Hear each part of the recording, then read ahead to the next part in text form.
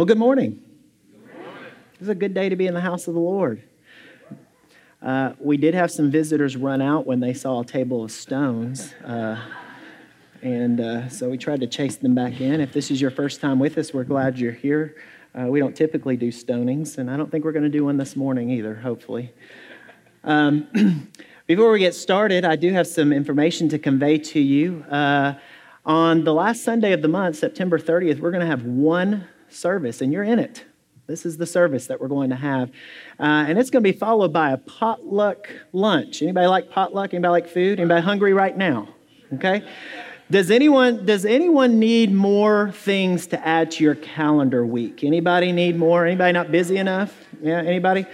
Well, we're talking amongst the leaders in the church, and, we're trying to combat this issue that we have, this chronic issue of being so busy with schedules, but also the need and desire for us to connect relationally with one another, and trying to blend how we interact, blend the need to get together and to not add to people's calendars. We're here on Sunday. I hope that most of you plan on being here September 30th. And being here on Sunday. And I do know that a majority of you will plan to go eat lunch after service, yes?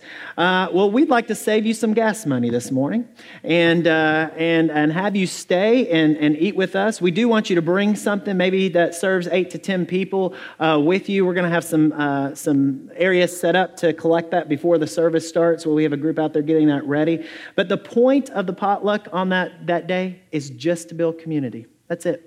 Okay, we want you to come and build community and hang out with people and get to know someone. Does that sound good?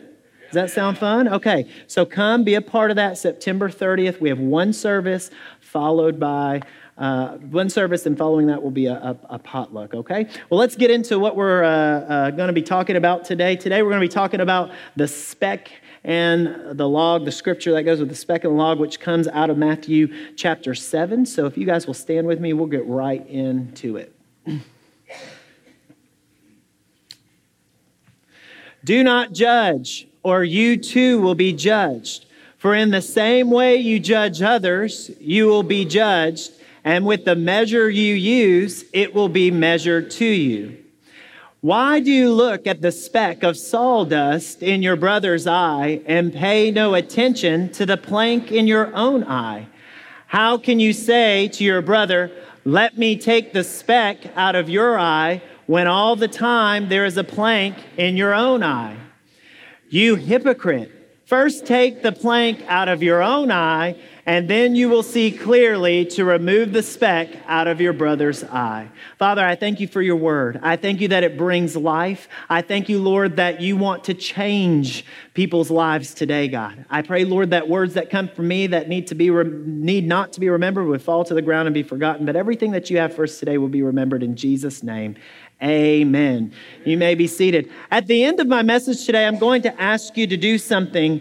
I'm going to ask you to do something that I feel is easy to understand, difficult to do, but so liberating that it will change your life. Simple or easy to understand, difficult to do, but something that will be so liberating that it will change your life. Many of you, whenever you read that scripture, many of us, when we read that scripture, perhaps maybe somebody's face popped into your mind. Either maybe you've been subjected to judgment. Anybody? No, don't answer that. Or maybe you've been the judge. Maybe somebody's face popped into your mind this morning when you read that.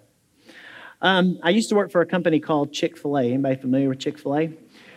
Let me talk about food this morning before lunch. You could call it Christian chicken. But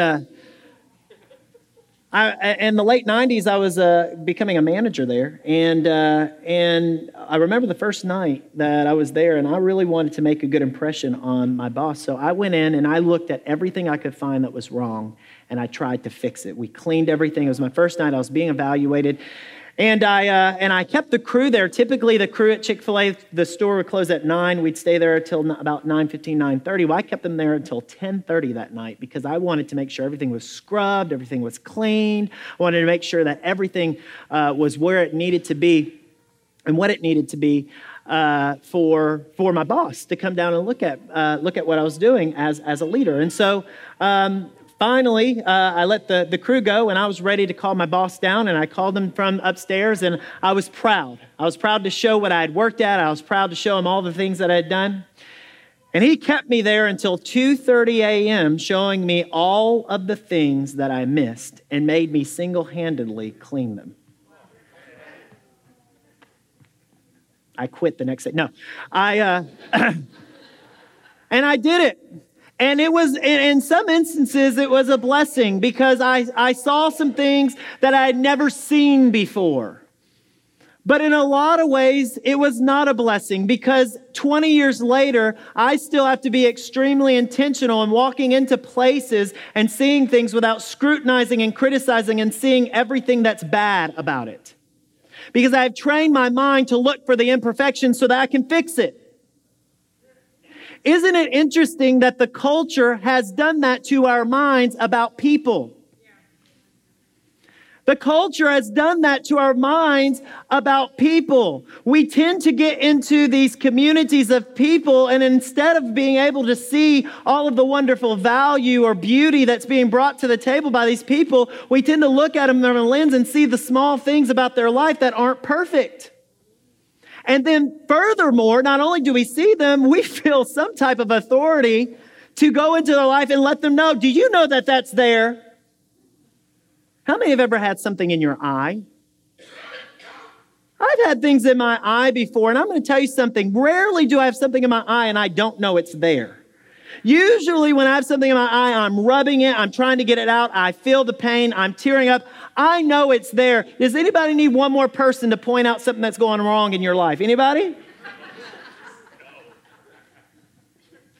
But it's what our culture has conditioned us to do. Now, both believers and non-believers have a core tub of scriptures, if you will, that we tend to pull out from time to time that a lot of people know. And I believe that this is one of those scriptures that people know, and it's used a lot. And a lot of times it's used out of context. Because when people say, do not judge, you're not supposed to judge me. You know, the Bible says not to judge. A lot of times what they're saying is, don't judge me because I want to live the way I want to live. Don't judge me because I want to do what I want to do. Don't judge me because I want to, and who are you to judge, matter of fact, because do you know what's going on in your life? Because of the things that we hold on to, those things that we feel that are chained to us, the things that we drag around with us, we seem to think that those things really are sometimes life-giving. We seem to think that those things that we need and that we want and that we grapple with and we want to hold on to, even though the Scripture tells us that we've been set free from all of that stuff. But man, we will protect that thing so much by throwing somebody else's sin in their face.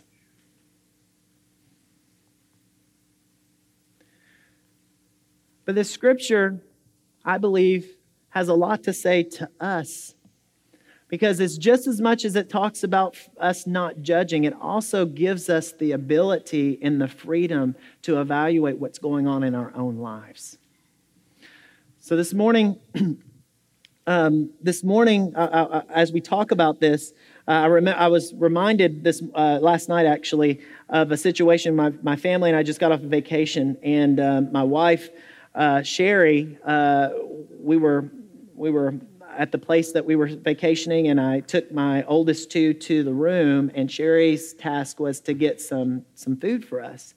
And so Sherry, we had just come out of the swimming area, so Sherry has a bathing suit on, and she's got our toddler Ruby with her. And so they dish out this food, and it's like massive cheeseburgers with like buckets of fries on the plate, and they serve this up on like different plates, right? Well, Sherry's real smart. She's like, I've got two hands. My toddler needs one of them, so I can't carry 3 plates. So I'm going to put the 3 burgers on one plate. I'm going to pile all the fries on. I'm going to carry it like this and walk her daughter, which makes sense, yes? So she's walking throughout the area and gets to the room, and she said, Kevin, I just walked down this massive long hallway with this massive plate of food and this toddler, and people were looking at me with the most crazy looks you can imagine. And she said, I wonder what they were thinking. I wonder what they were thinking in their mind. Were they jealous because she's so hot? Probably.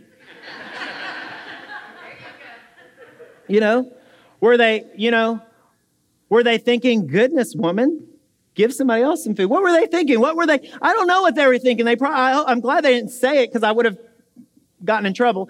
But whatever they were saying, the looks certainly lent themselves to think, man, they were certainly thinking something. But isn't that what we do? Here's the thing. They weren't equipped with all the information. Don't we rush to judgment without all the facts and all the information? And we make these judgment calls in our minds and in our hearts, and we render these judgments on people as we're walking in life, and we don't know the first thing, lest we be in relationship with Him. There are 3 things I want us to take away from this parable today. And I love, we've been doing parables this year, and I love that Pastor Ronnie has been taking us also on a journey of discipleship, and this fits right into the core of discipleship where we're going today. This parable is not for them. It is for you. I don't know if you've ever done this, but I've been convicted before. I'll go into Scripture and I'll start reading this, and I'll have a picture and a name that will pop in my head and say, Lord, you need to teach them about that. Oh, Lord, I hope you reveal that to them. And what that does is it builds a wall for us to receive anything that the Holy Spirit has for us.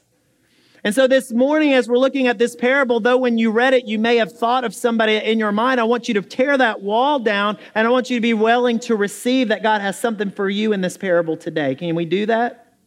So this parable is not for them, it is for you. Number 2, we need to understand that everyone has a speck. Some of us have multiple specks. I got a big old plank, right? Everyone has specks. Is there anyone here who has arrived? Is there anyone here that had looked in the mirror this morning and said, oh, I am Jesus today. I've got it together. Anybody? Okay. I didn't think so. I didn't wake up that way either. I've got a long way to go. And so everyone here has specks in their lives. And this is another topic for another time. But boy, if we would get transparent with our specks, man, we'd have so much freedom happen in our lives. But we hold on to them, we guard them so much because we think we're the only one, and that's such a trick of the enemy. But we all have specks. A lot of us have the same specks. And we got them. That doesn't make them good. It doesn't mean that we want them. It doesn't mean that they're right, but we have them. We need to acknowledge that they're there. We have them. We live in a broken world. Everyone has specks. And for the person that would come in, I have somebody who texts me, this is a true story, texts me on a regular basis to tell me how good they are. They've been good, and they're going to reach the 3rd level of heaven and play golf with Moses, is what they're telling me, okay? But that's not what the Bible says. It's not what the Bible says. This is what the Bible says. If we say we have no sin, we deceive ourselves, and the truth is not in us. If we confess our sins, He is faithful and just to forgive us our sins, just like Will was saying earlier, and to cleanse us from all unrighteousness. If we say we have not sinned, we make Him a liar, and His word is not in us. We all have things in our life because we're broken. And to say that we don't is a deception to ourselves. And then finally, what I want us to really focus on is that this parable does not negate your responsibility to hear and receive truth. It does not negate your responsibility to hear and receive truth. I want to spend a little bit of time here on truth because it's very important that we understand the clear distinction between judgment and truth. Because there is a distinction between judgment and truth. And this is what it is. Judgment speaks to what you did. Truth speaks to who you are. Judgment speaks to what you did. Truth speaks to who you are. And guys, based on this right here, we need far less judgment in our life and a lot more truth. And a lot more truth. Because here's the thing. The more we know about ourselves, the more you know who you are, the less it matters what you did. Here's the crazy thing. Where do we find truth? Where's the ultimate place to find truth? As believers, we believe it's right here in this book. And here's the craziest thing of all. The plot line to this story. The whole foundation of this story is God creating a situation where you are redeemed from what you did so that you can read this and understand who you are. Are you with me? That's the whole crux of what this is right here. It's from Genesis to Revelation. It's God unfolding a story to say, listen, you are broken, you are sinful, you are guilty. Let me show you how to get out of that so you can lay what you did aside and you can understand more of who you are. The more truth we can receive about who we are, the less we have to even worry about what we've done. And I'll even go a step further. The more truth that we can receive about who we are, the less we want to do those things. Because the more I understand who I am, the more Christ-like I want to become. And my motivation, my gratitude to understanding what He did and the price He paid for all this stuff motivates me, challenges me to walk upright because I understand that I don't belong into the degrading patterns of my sin. I belong up here to the elevated statutes and places that He places me and the things He says about me. Yes? And so we receive truth really from this word. And I know that this may discourage some of you, but I'm going to tell you, Pastor Ronnie, Pastor Barbie, nobody that speaks from this platform has any more access to this than you have. You have just as much access to this as anybody else that's presenting from up here. Do you understand that? So that means that the truth of who you are, while it can be presented in this form, you actually can know on a day-to-day basis if you'll just crack this book open and make it a daily part of your walk. There's so much in here. It's rich and it's alive. So this is the ultimate place we receive truth. But sometimes God does put people in our lives to speak truth. He does that. He's done that in my life. And I can tell you that there are about 5 or 6 people that I can hear and receive truth from. And here's the reason why. It's because I'm in relationship with them. I'm in relationship with Him. This is huge. This is huge. And this right here is the deciding factor. Listen to me. This should be the deciding factor on whether or not you should be receiving truth from a person that comes to you and says, I've got something to speak into your life. Relationship is key. It's foundational. The whole crux of this, when we talked about this story, why did Jesus come and why did He die on a cross and why did He forgive us for our sins? It wasn't so that we could have fire insurance and go spend eternity for Him. That wasn't the only reason. It was because of this. He wants to have a relationship with us. We can't have a relationship with Him when we were in our sinful state. So He came and redeemed that so that we can be in right standing with Him. And so He desires a relationship with us. And shouldn't we then have relationships with one another? And some of those relationships are key. Places, people that God has placed in our lives to speak into our lives. Guys, I'm going to tell you something. There have been people who have been wounded and broken because someone came up to them and spoke a truth that they had no business speaking. There have been people who have left because somebody came up and they thought it was their place to speak a truth that was not their business or place to speak. If you have something that you feel like the Lord, the Holy Spirit has said to you to say to someone, I beg you to ask yourself, do I have a relationship with this person? And if the answer to that question is no, I beg you to hold on to that word and go and develop a relationship with them and see if that word changes. I don't know that it may be different for Pastor Ronnie and Pastor Barbie, but for me, I have never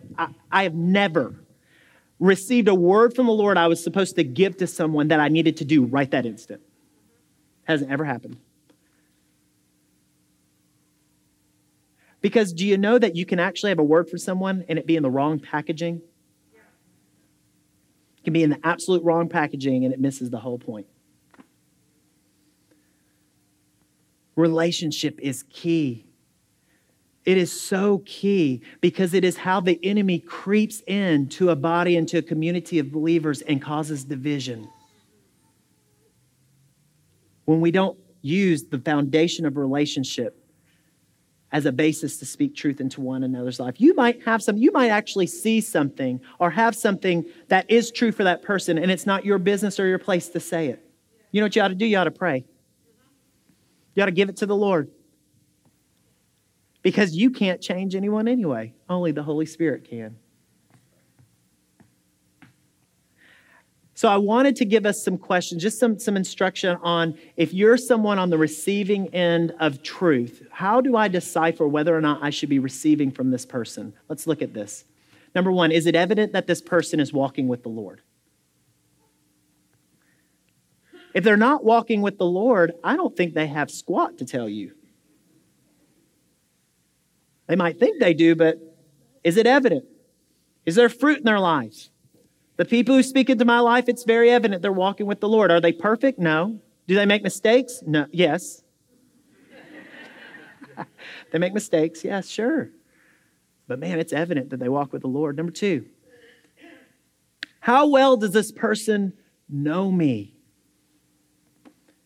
How well do they know you? If they're coming at you with some type of truth and they don't know anything about you, I've had so many people come up to me and give me words that were not for me. And I just took it. I said, thank you so much. And I file it. There's nothing I can do with that. Even words that are for me, I file. I say, Holy Spirit, take that. If it's for me, let it become apparent. But just because, I'm treading some water here, but just because we're in the context of the church doesn't mean that everything everybody has to say to you is what you need to hear and receive. We're a bunch of broken people, okay? There are some people God's placed in your life that you need to receive truth from. But you need to filter through these questions. Do you have a relationship? Do they know who you are? Does it make sense for me to receive truth from this person? It amazes me how much information and how much we will change our lives for Dr. Phil, but we won't listen to the person who's been walking with us for years.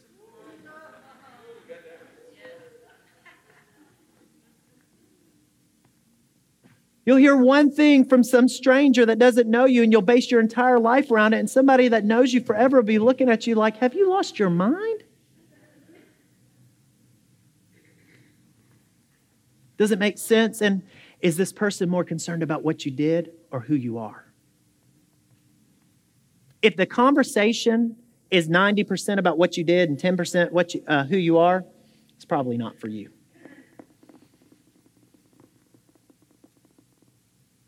And I know that sometimes what we did is a springboard for a conversation that has everything to do with truth. But man, that truth needs to be laden with who you are.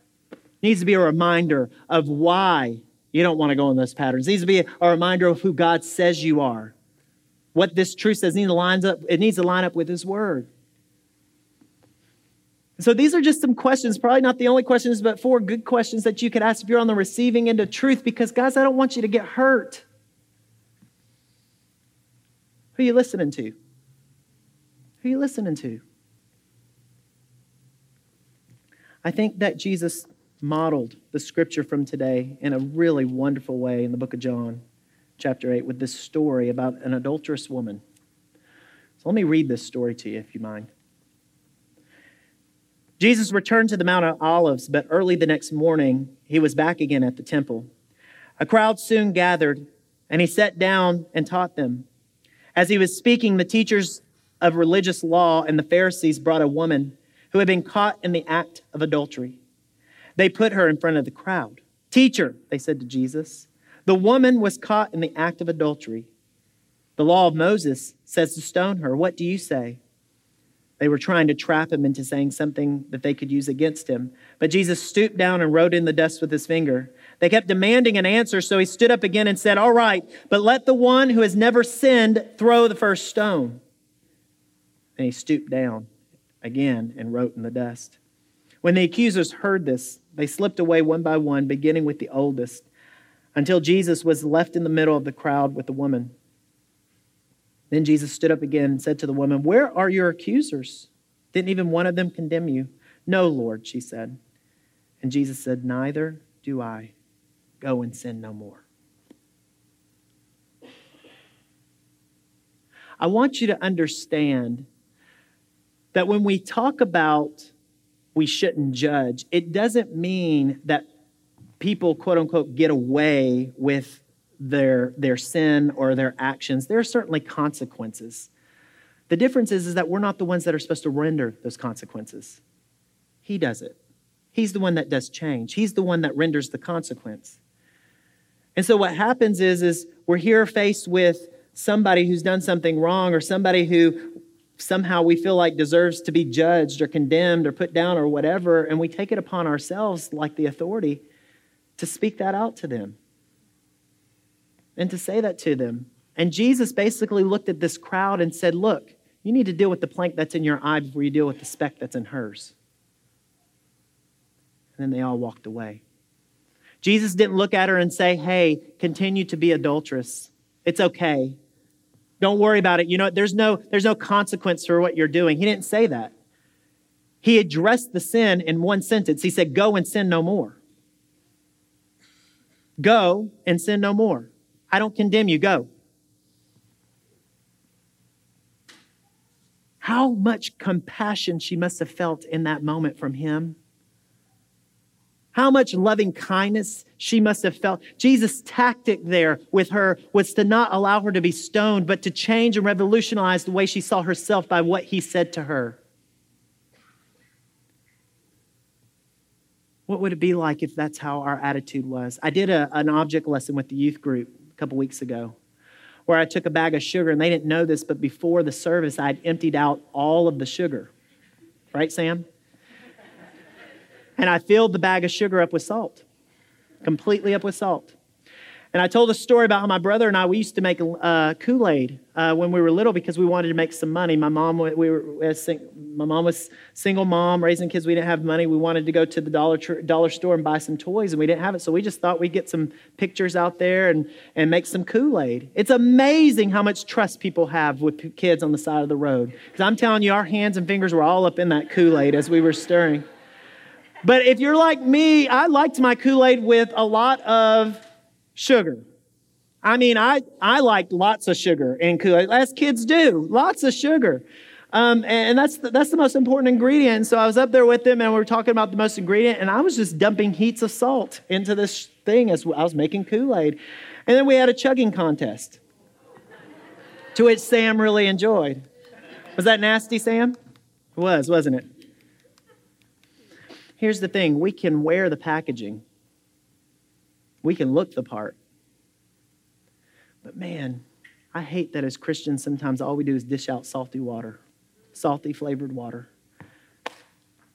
What if we started giving people the sweetness of Jesus?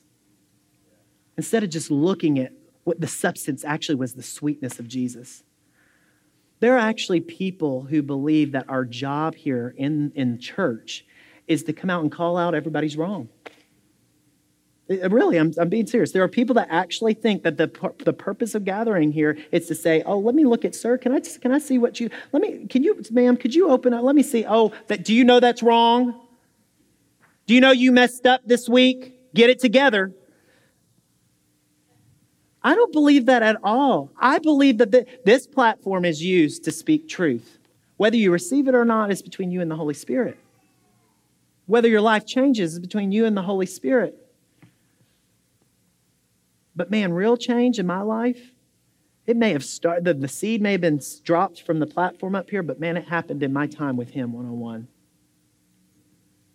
In that small group of community of people that I was in relationship with. What about the sweetness of Jesus? Guys, do you want, we often are looking for a tool. Okay, I can't cast a stone. What am I supposed to do then? They are clearly wrong. They're clearly making mistakes. They clearly need to know. Here's your tool. Love is patient. Love is kind. It does not envy or boast, or it is not proud. It does not dishonor others. It is not self-seeking. It is not easily angered. It is not easily angered. It is not easily angered. Hey, did you know it's not easily angered? It keeps no record of wrong.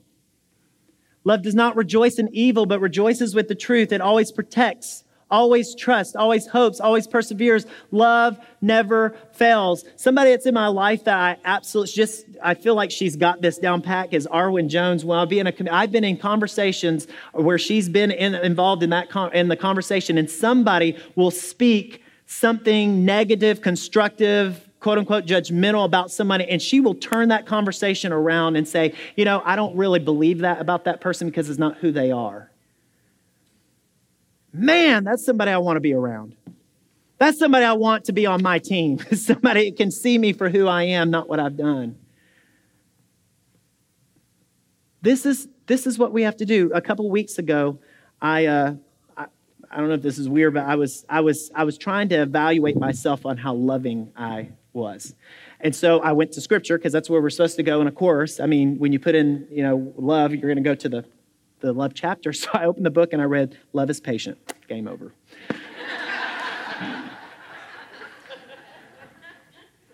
I think if you've met the mark here, if you're patient and kind and all of these things and you met the mark, then I think you should have your way at judging. But I don't know that anybody here has really attained this yet. I don't know that we're here quite yet. And here's the thing, we learn in Scripture that God is love. So these are the attributes of God. So if you replace love with God, God is patient. I needed God to be patient in my life. I need Him to continue to be patient in my life. If He's patient, it doesn't make sense to me that my theology would be that He would have a magnifying glass and be ready to spite me every time I do something wrong. Because He's patient with me. Can He do that? Sure, He's God. But that's not what my Bible says. God is patient. He's kind. Boy, does this world need some kind Christians.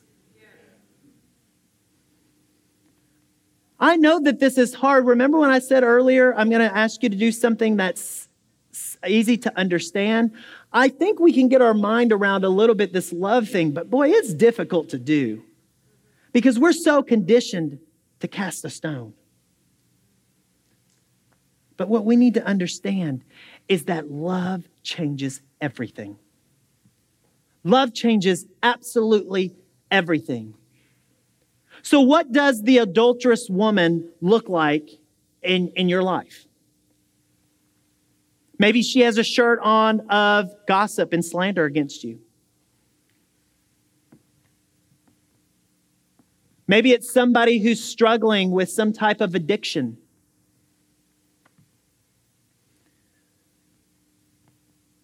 Maybe it's a thief.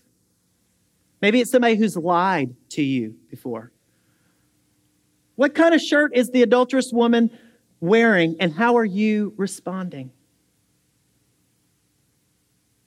Because if you want to see people change and you want to see people come to the Lord, this is it. Love will change it every single time. Now I want to tell you why I think that this is so important for today.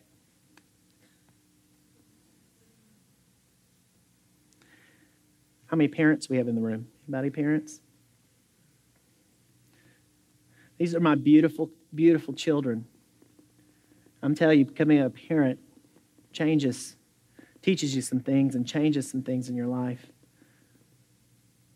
My kids are not perfect, though I want to believe they are. They are beautiful, they are wonderful, but there's probably, worship team, you can come out.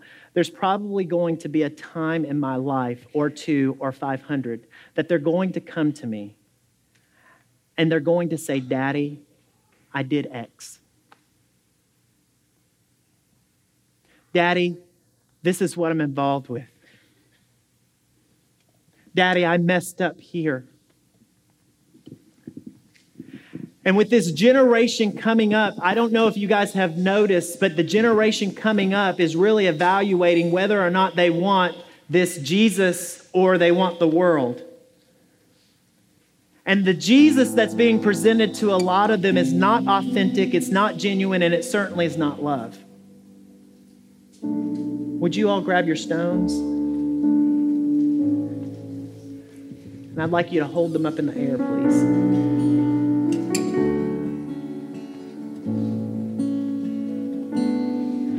If you would just look around the room.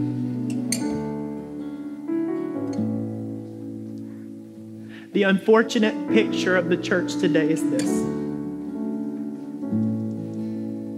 The unfortunate picture of what to be a Christian, to be a believer, is this. And it's not supposed to be.